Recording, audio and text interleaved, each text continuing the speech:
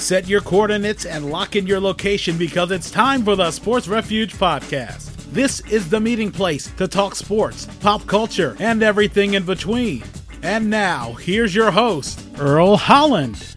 Hello everyone, welcome to the Sports Refuge Podcast. I'm Earl Holland, editor of the Sports Refuge Sports Blog. This is the show where guests will talk about sports, recreational activities, pop culture, and everything in between. Here's a little bit about me before we get started. I'm a former newspaper sports reporter who co-founded the Sports Refuge as a way to not only remain active in sports journalism, but to talk about sports without all the debating and hot takes that have plagued the sports world. Now on to our guest. When I first met Jeff Fleetwood close to a decade ago, I was a sports reporter in Salisbury, Maryland. I had the good fortune of covering Fleetwood as a member of the Del Mar High School football and baseball teams. Since then, Fleetwood has moved on to play Division I baseball at the University of Maryland Eastern Shore before becoming a teacher and high school baseball coach at Mount Vernon High School in Alexandria, Virginia. But what's most interesting of all is his role on the groundskeeping crew of Major League Baseball's Washington Nationals. In July 2018, Fleetwood and the Nationals grounds crew had a once-in-a-lifetime opportunity to take part in MLB All-Star Game festivities at Nationals Park,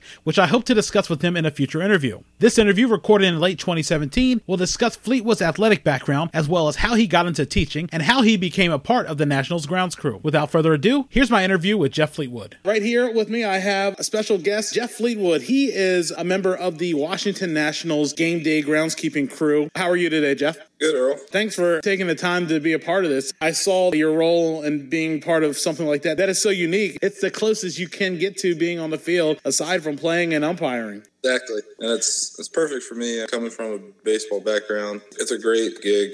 But like you said, it's the closest thing to being on the field with the players. It's a great experience. And you do that in addition to teaching, right? Over at Fairfax County, and I got lucky enough to get a part-time gig with the Nats. And I'm going on my third year this coming season. So how did that all come together? It's such a rare opportunity, especially with your day job. Well, when I moved over to the area 3 years ago, I knew I needed something to do in the summertime. And I went online and researched. I got lucky, I guess. I looked at the Nats because I knew they were right there. And I knew they were hiring game day groundskeepers. And I figured with my background with baseball, and I put my name in the hat, and I got a call a few weeks later, and everything else is history, I guess. So it was luck of the draw, as they say. What is your routine on game day? Well, as I've learned throughout the years, there's two different situations. A regular day where it's the sun shining, it's a beautiful day for baseball. And once we get there, we're straight to work doing, pregame stuff. BP's getting ready to finish. So we're doing different jobs between chalking lines, breaking down batting practice, raking, getting the playing surface ready for first pitch. There's a second situation where it's a rainy, terrible day. And John Turnauer, our head guy, he'll usually call us in early. And that can be any time during the day. We're prepared to go out. Most times we're there, first thing in the morning to dump the tarp, get ready with conditioner if there's wet spots on the field. So it all depends. It depends on the weather most of the time, which is what I've learned. You can't control the weather. But John Turnauer and his staff, they do a really good job of with us when we need to be there. And especially what our jobs are. That's a day in the life right there of a groundskeeper. What did the training process consist of? It had to be a lot of stuff you guys had to learn. Right. Well, that was like the one thing they ask you in the interview process is like what's your experience with working outside. I did a lot of these chores when I was playing college ball at UMES, so I had an idea about some of the stuff like tamping clay for mounds and home plates. Something I had background experience with. It's actually one of my favorite jobs doing at the Nats. But a lot of it's on-the-spot training. Like John, Matt, Seth, and Trevor, the full-time guys, are very patient with you. They're very good about stuff you don't know. They're very trustworthy guys, very patient. And I know I've learned a lot the last few years with them guys. So it's always a good thing. You played college ball. You played high school ball. What is the feeling like stepping on a field like that at Nationals Park? Oof. Well, you and I both are Orioles fans by heart. I can tell you, like, the first time I stepped onto a big league field like that, and you've got guys like Bryce Harper, Dan Murphy, Kershaw, you name it, like the big name guys are out on with during batting practice or pregame, a couple feet away from them. That's a shock to you. But it's like I tell everybody, the greatest experience to me being an Orioles fan was when I went to the first playoff game back in 2012 and the experience that was. But I mean, I've been lucky enough with the Nats to see a couple playoff series the last few years. And then lucky enough this year, we have the All-Star game coming to D.C., so imagine what that's going to be like. So normally, how long is a workday at Nats Park? How long can that stretch to? Well, for a typical 7 o'clock game, we're there at 5 o'clock, and depending on the play of the game, we're usually leaving about 11 o'clock or midnight, usually. How is the traffic, especially around that area? I assume that it can be hectic, especially once you hit rush hour. Oh, my gosh, yes. Saying like where I'm at in Alexandria, getting to the park's actually not that bad. I have a 20-minute drive from where I am. Metro is the Metro, and I'm going to leave it at that. I've avoided the Metro at all costs. I will say leaving the park, like once we're done everything at night, is a piece of cake, except the last 2 Game 5s we've had at Nats Park in the playoffs have been awful commutes getting home. Usually a 2 or 3 hour commute those last 2 Game 5s. But the Metro is the Metro. They always make announcements at like 11 o'clock at the stadium. You know, last train out of the Navy Yard leaves in 10 minutes. And it sucks because we lose a lot of our staff that use the Metro. I was going to ask you, that game between the Nats and Braves that happened earlier this year where the game was prolonged, what was that like? The Metro only stays open to a certain amount of time. How did you guys end up having to deal with something like that as you guys had to wait and then for the game to finally start and then the game to continue past midnight? Well, what a lot of people don't understand about rain delays in the major leagues is it's nobody's decision within the organization. It's all comes from commissioner's office and the higher-ups that make the call whether to call a game or delay it.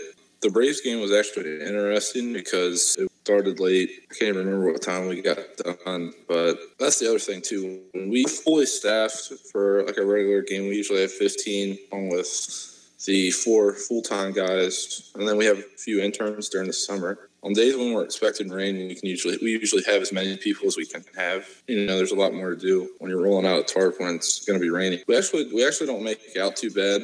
We'll only end up losing like a handful of guys. But we get whatever we need to do to get done. What is the biggest perk of being part of the game day groundskeeping crew? Well, I know for me, I know actually a few weeks ago, right before I came home for the holidays, we were finishing sod work because Nats Park's getting a whole new playing surface. And, stuff like that. And then like working 80-some home games, as you learn that field's part of your own. That's something I take to heart, especially being with a baseball guy. I love the game. Now, you had an opportunity a lot of people haven't had. It's to play Division I baseball. What is that experience like?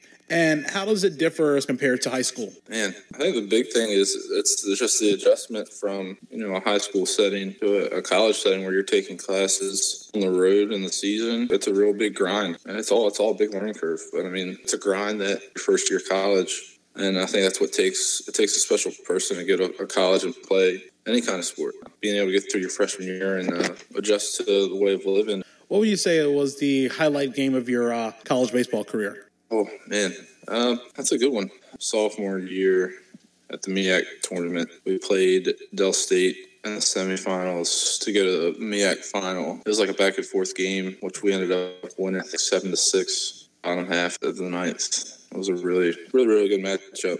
We ended up losing to Bethune-Cookman in the final, but it was a good experience to get there and get a taste of what it's like to play for a championship.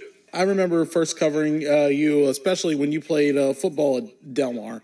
You were part of that team that started out 0-3 and then railed off 10 in a row to win the state title. Oh, yeah. That's still probably one of my favorite moments of, my main career and anything was, that journey we had that in 2009 with that team and coaching staff and the town.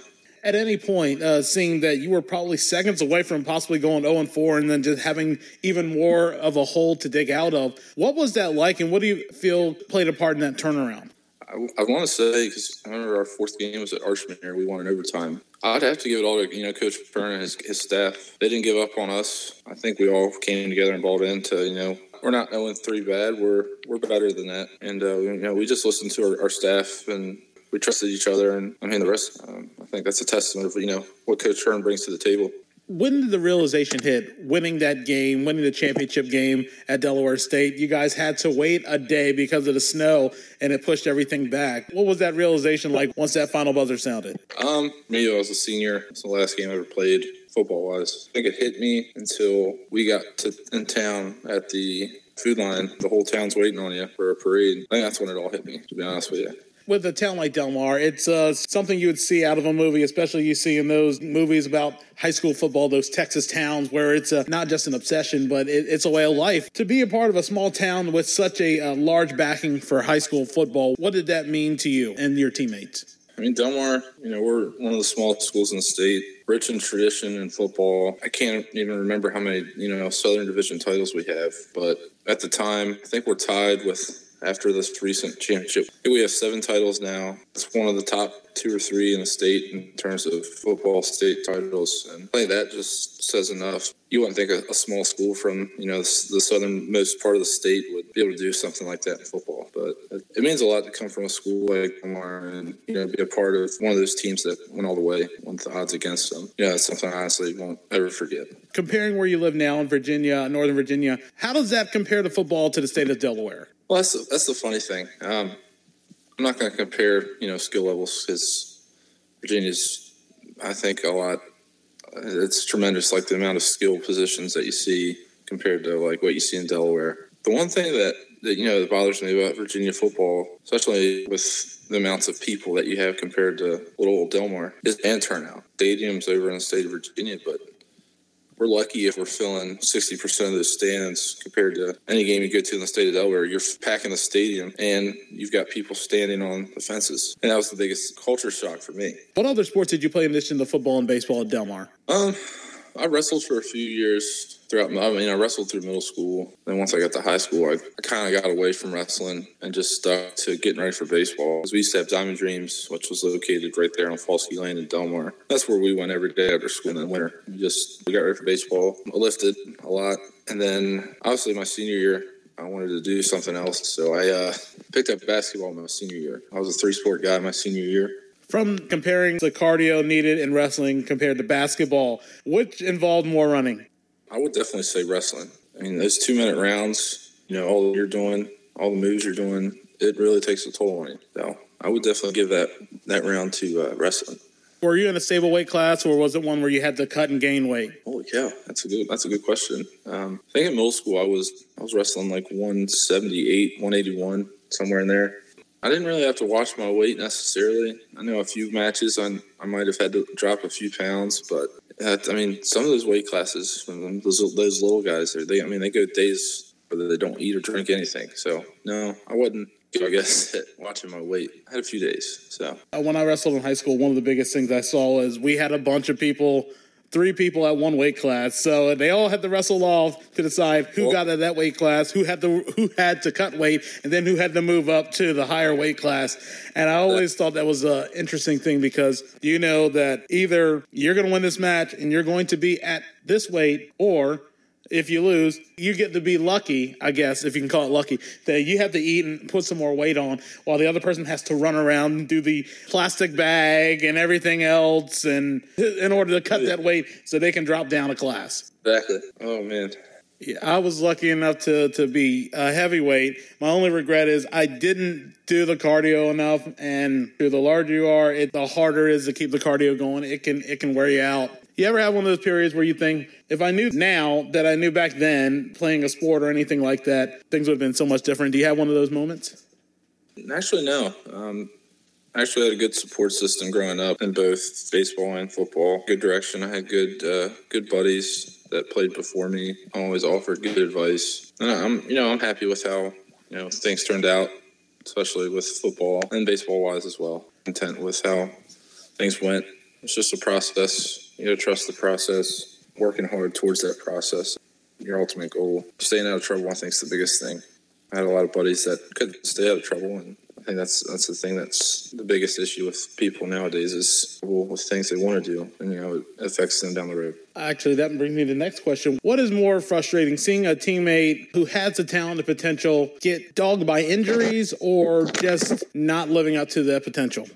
Oh, well, I think they both are very difficult. But I think when you got somebody riding, a hot streak in any sport that gets stuck with an injury that keeps them out long periods of time, that's always tough because they're giving it all they got. I would definitely go with the injuries as well. It's kind of how I feel about Derrick Rose. He has no luck with the injury bug. So, where does your fandom lie? What are your favorite teams? I mean, me and you are both Orioles fans. The Nats are kind of growing on me a little bit. I'm a DC. I guess I'm a DC sports guy because we didn't have football in Baltimore at the time when I was born. So I've been a Redskins fan since birth. I'll root for the Wizards whenever they reach the playoffs. I don't really watch the Caps in the playoffs if they're there. And then in college, I'm all blue and gold to the Notre Dame. I mean, those are my teams. I'm also in that same boat. Redskins fan, Orioles fan, Capital fan, Wizards fan. I've been watching pretty much all those teams for nearly 25 years. It's funny how time flies. Yep. And I can remember the first Orioles game. It was July 1994. Cal Ripken hit a grand slam. It was a Sunday game on Channel 13. And I remember exactly that day. They were playing the Angels. And sometimes it just takes a hold and then it sticks with you for a long time. Did you ever have times where you sort of got a little, I guess, fed up with your favorite team and just had to walk away for a little bit? Oh, yeah. Always happens. Yeah, I remember there was a stretch for me in the early 2000s. I couldn't watch the Redskins. I couldn't watch the Orioles. The only thing I really watched in sports-wise was the Wizards because Michael Jordan was back. Yeah. I mean, I get the same way with the Orioles. I feel as a fan, especially with the Orioles, and I meant to mention I'm a big Tiger Woods fan. So, but I get the same way with the Orioles. Like I feel like whenever I get the chance to watch them, they're never playing good. I always feel like when they ended up winning or doing something special. I always feel like I'm bad luck when I watch them. So I get that as a fan as well. I was definitely like that, the Redskins. My luck, they won a couple of games when I haven't even watched, and I tried to turn back in just to think, okay, I got to at least check this out. Got to stick with them there. Has there ever been a time you left from a game early thinking, okay, this game is in the book, and then find out the whole outcome changed? I've never left a game when one of my teams was winning. But I did a few years ago. I want to say it was 2 years ago. Notre Dame was playing University of Virginia in Charlottesville, and Notre Dame's ranked in the top 10. Virginia, of course, was unranked. Notre Dame was losing, I think, by 5 or 6 late in the fourth quarter. I mean, they were playing terrible, and I was ready to go. I was just so fed up with everything. I was like, I'm ready to go. I remember my girlfriend, Chelsea, was just like, oh, no, we bought these tickets. We need to stay. And then, she said, if this happens, we'll leave. I was like, okay. Well, that thing happened. We're getting ready to leave. And that's right after that, I think Notre Dame got a turnover. And that's when Deshaun Kaiser, quarterback for the Browns, threw a 65-yard bomb to Will Fuller, who plays for the Texans, for a game winner. And it was absolutely unbelievable how my emotions flipped the script, I guess, as you would say. So I've had a few of those where, teams losing and just had enough. And you had the opportunity, I believe you went to the Army-Navy game, the most recent one? Yep. Me, my dad, and my sister. Now we've been going to the last 5 or 6. How does that compare? I guess you can call it the pageantry that is involved, especially with everything going on, both sides, Army and Navy. Do you have a rooting interest on either side? I tell everybody there's one game you want to go to before you die. That's the one you need to go to. It's really something you'll never forget. But the thing I like telling people about that game, which I think is so special, is you go to a regular sporting event, baseball, football, whatever. You get the occasional fans that are just jerks. Want to fight, nasty. You don't get that at Army-Navy. I mean, you'll be sitting next to a Navy fan if you're an Army fan. If you're a Navy fan, you're sitting next to an Army fan. But you never have any issues with anybody. They're all there. They're all there for the game, and that's it. And it's really nice. I mean, if you go, Earl, you need to go. Get there early, tailgate a little bit. All the Army-Navy flags flying, go in for the march-ons. That's really something special to watch as well. Also, when, staying at the end of the game and watching, both schools sing whether they're singing first or singing second, the alma maters, it's also very, very special. The toughest thing is I wouldn't know where my allegiance lies because my dad was a Marine and my brother's in the Army. So it's like I don't know who I'd pick. Yeah, honestly, we're all Army through and through. No, I always get the, why are you an Army fan? You're from Maryland. I'm like, well, that doesn't mean I like Navy. My dad was in the Army, so get off my back. Do you feel that the tie that people have to that game is someone knows at least one family member who's been in some branch of the military? Right. I get a few friends that, I feel like it's a majority Navy people, but it's always hard to find Army fans. Oh, well. Yeah, that's one of the times I had talked to my brother. We got to go to one of these games. I was hoping it'd be easier to go to Baltimore, but now living up in northern Delaware, it's easier to go to Philadelphia. I mean, where they're both proximity-wise. Philadelphia is 40 minutes, and Baltimore is an hour away. What's your favorite, aside from Nats Park, what's your favorite stadium that you've watched a sporting event in? Me and my girlfriend actually went last year and went to a game at Notre Dame Stadium for football, and it was amazing. It was everything it was meant to be. What is it about being there at Notre Dame, watching a game live? What is it about it that made things so interesting? Well, it's just everything that you don't get on television, like the band, student section, just the overall atmosphere. Of course, you went to the University of Maryland, Eastern Shore, and one of the biggest drawbacks of going there was no college football team. I had always figured what it would have been like to have a football team there, especially those Saturdays where we could have been playing Delaware State, Morgan State, Hampton, things like that. Do you wonder what it would have been like to have gone to a school where it had that college football frenzy, the madness that would occur on Saturdays? I wish that was one thing I did have the experience in college. I wish I was able to go to football games on Saturdays, but it's a business. I feel like in terms of college football, it's a business. Eastern Shore couldn't afford, and that's a shame, especially from the history that we have in terms of previous players before us and the teams that were before us. It stinks, but like I said, it's a business. They couldn't afford it. I know you teach. How did you get into the field of teaching? What was the biggest thing that made you think I wanted to be a teacher? I ask myself that every day. I actually had a few of my older friends that went into the field of education. And then a couple of them in high school really had a big impact on me to want to become a teacher. And at the time, that was all I thought about doing was being a teacher. It's worked out for me so far. I really enjoy the profession. Fairfax County has been good to me. Mount Vernon welcomed me with open arms, and I've really enjoyed my time there. What do you feel is one of the most rewarding things about being a teacher? I would say the relationships you make with kids. I work in a unique field, special ed kids, and being able to make relationships with some of those kids that I established with friends or family, and being able to connect. What is the one sporting event or activity that you want to attend in your lifetime? Well, the All-Star Game is going to get off my checklist. So the All-Star Game is one. I'd like to see a World Series before I die.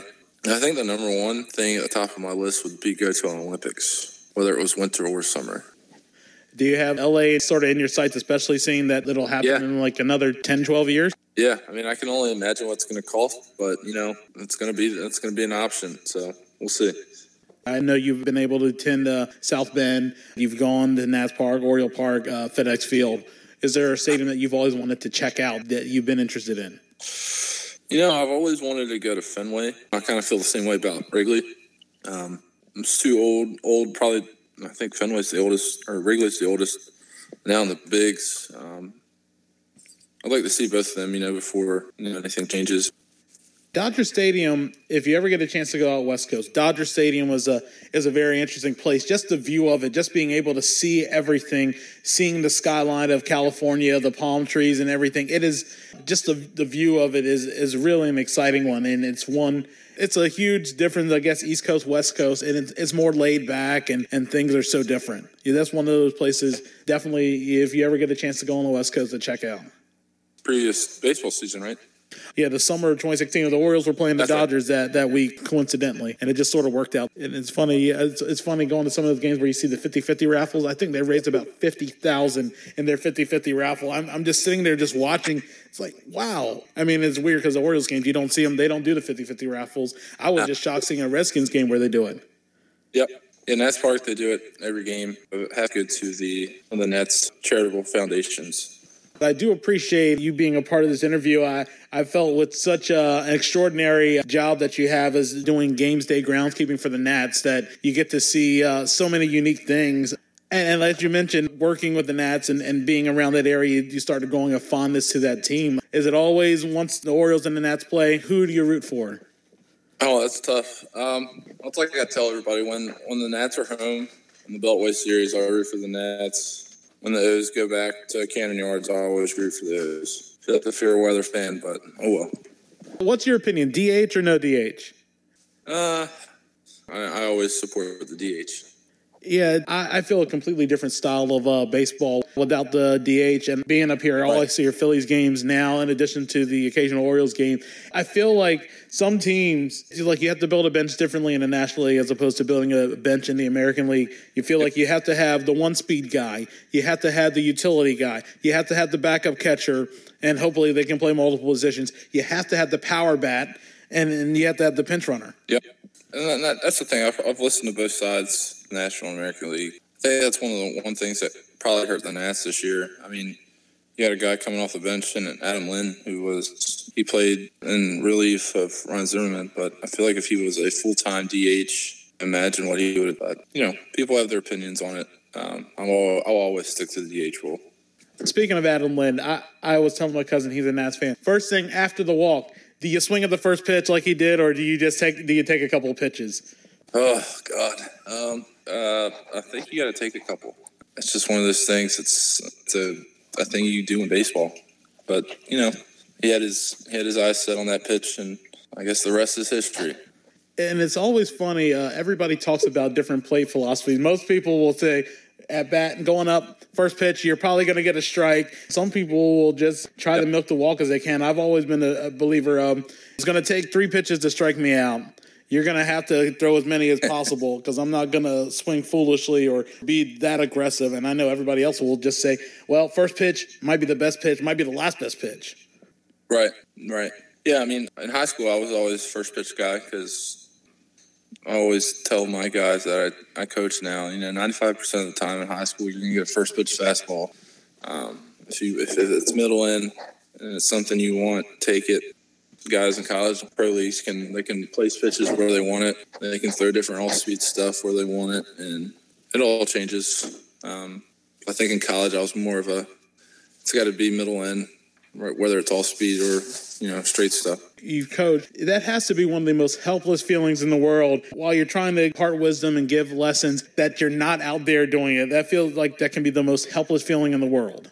Yeah. Kids are to that age, they're learning.